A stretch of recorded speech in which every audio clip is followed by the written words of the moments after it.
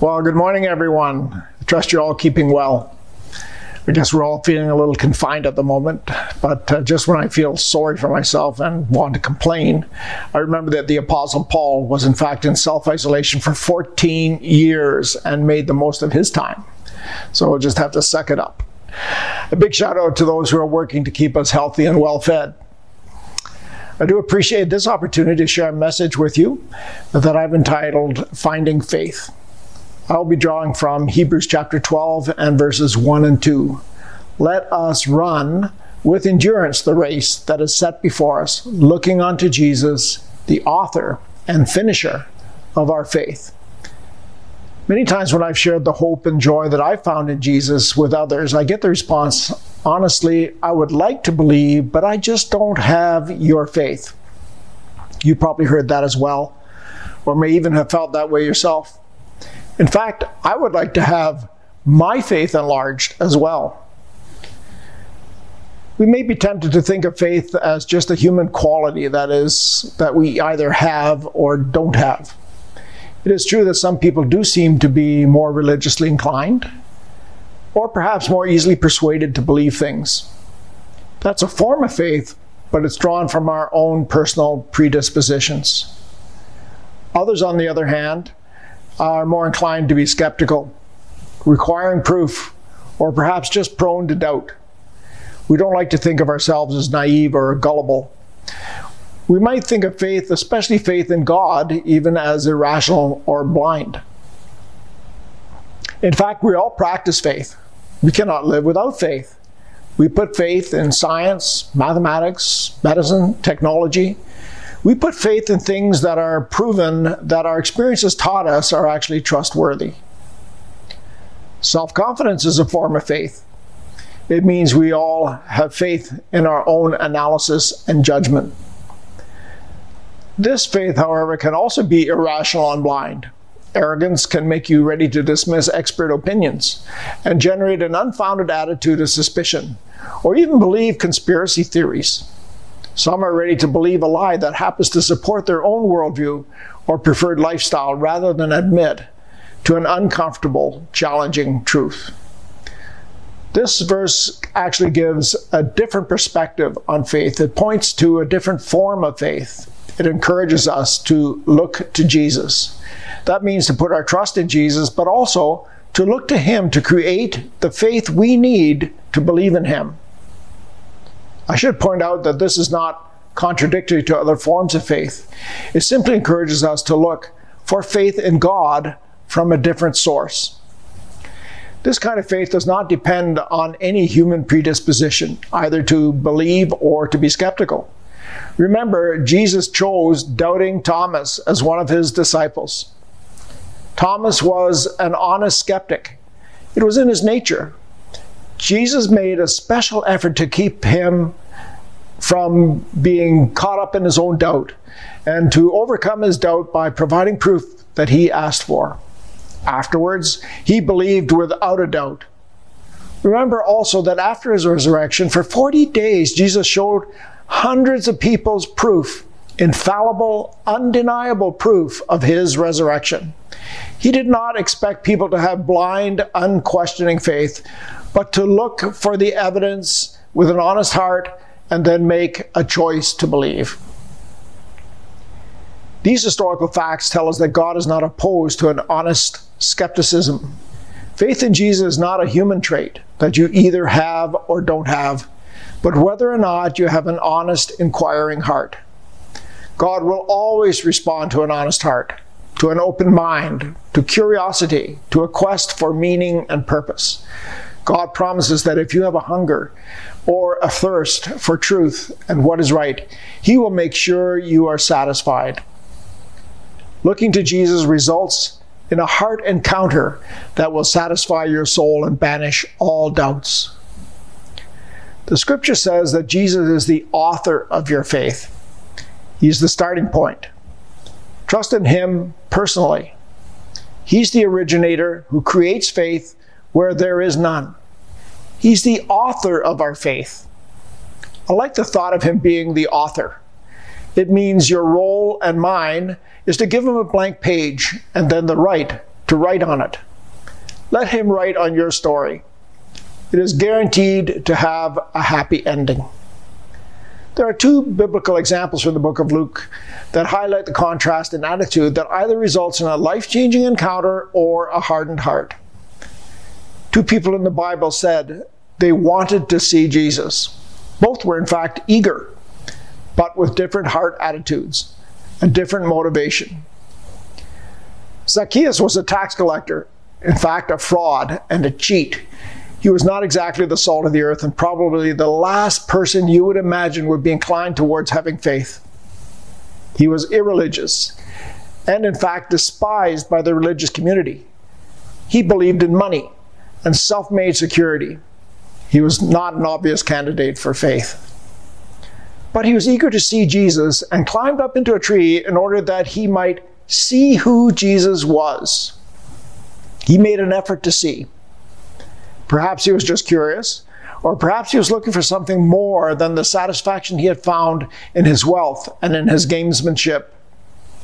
The encounter with Jesus had an unexpected impact, changing him totally from the heart out.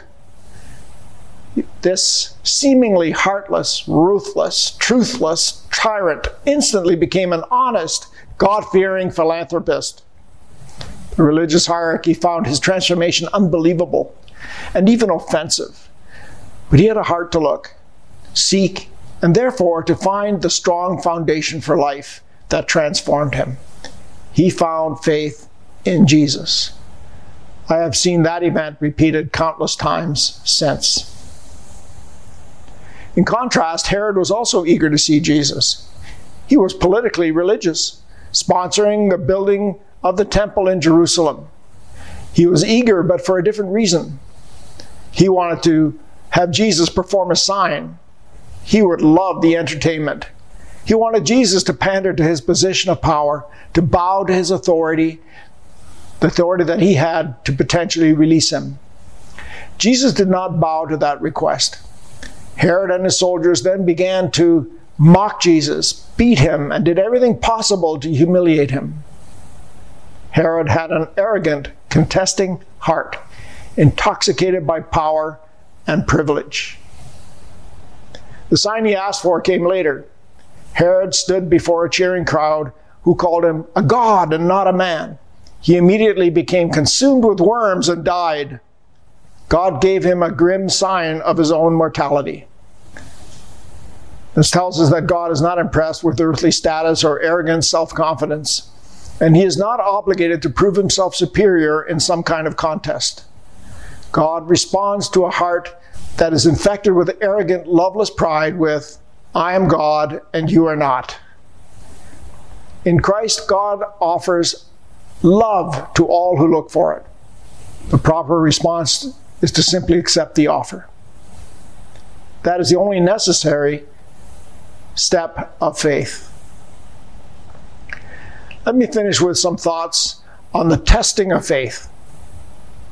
The scripture we read compares faith to running a race. It's a journey with a goal and a prize. It is not a yes or no form of trust, but rather a spectrum that can grow. Jesus said, though it starts small as a mustard seed, it has a potential to grow into a tree. In every trial, you need to find faith in a fresh way by also looking to Jesus. Faith grows by experience and by proving Jesus trustworthy through that experience. Life's experiences build your faith as a firm foundation. The faith race, like every race, has a starting point. The runner is poised at the official starting line, the starting pistol goes off, and the race begins. Your race too has a beginning, but the race is more than a beginning. The race is the entire course, from starting point to the finishing line. So faith, or trust, grows by life's experiences. The faith race is not a quick dash, but rather an obstacle course that takes a lifetime to complete. It grows by the process of testing. A test feels threatening and preferably to be avoided. But tests, when endured, will result in a testimony to God's faithfulness through the test. The outcome is the positive proof of trustworthiness, and its effect on faith is to make it grow. At the moment, the whole world is going through a trial. And for us, it's a faith test. So I want to give you some encouragement. First of all, we have to know that God does not and did not originate this evil virus. In fact, tests do not originate from God, but they are used by Him. He's the finisher of our faith, as well as the originator. Every test is part of your story, and it has the effect of purifying your faith. Relying on God during the trying time removes the remains of human doubt and the rubble of unbelief that encumbers your ability to finish the race. Your faith is more precious than silver or gold, which is tried by fire 7 times. Testing is how your faith is finished or brought to perfection. One last biblical story along this theme is from the book of Daniel. Shadrach, Meshach, and Abednego were 3 young men of God that he had blessed with position, prominence, and wealth, even while they were in exile in Babylon. All this that they had risen to in one day became threatened. The whole empire was required to bow down in worshipful submission to the emperor Nebuchadnezzar. They refused to bow to the intimidation, and as a consequence, they were thrown into a fiery oven. Daniel records that they were in the fire, and while they were there, Nebuchadnezzar saw a 4th man that he describes as one like the son of a god, who was walking with him. They came out of the fire unscathed, their clothes not even smelling of smoke. Only the ropes that bound them, their encumbrances, their obstacles to their freedom, were consumed in the fiery trial. We can see the analogy here in our own situation. We're all in a trial of faith. We depend on God's grace. We live by faith, and we do not bow to fear. We will grow in faith because God is faithful. We can be confident that the things that are in the way of our eternal good will be consumed in the trial, but the all-important things will remain. There will be a testimony that comes out of this test.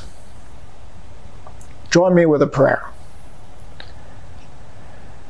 Father God, Jesus, Holy Spirit, you promised that you would be with us always. You would never leave us nor forsake us. You said that tribulation, tough trials, were an inevitable part of life here on earth. But do not fear, because you had overcome every enemy of our life. We choose to trust you, that for every trial you would provide a way of escape, and that enduring the affliction would add to our weight of glory, that is, to our richness in eternity. I pray that those who have never considered faith as an option would now knock, ask, seek, and choose to believe in you, Lord Jesus. I pray that those who have gone off track would return to the race.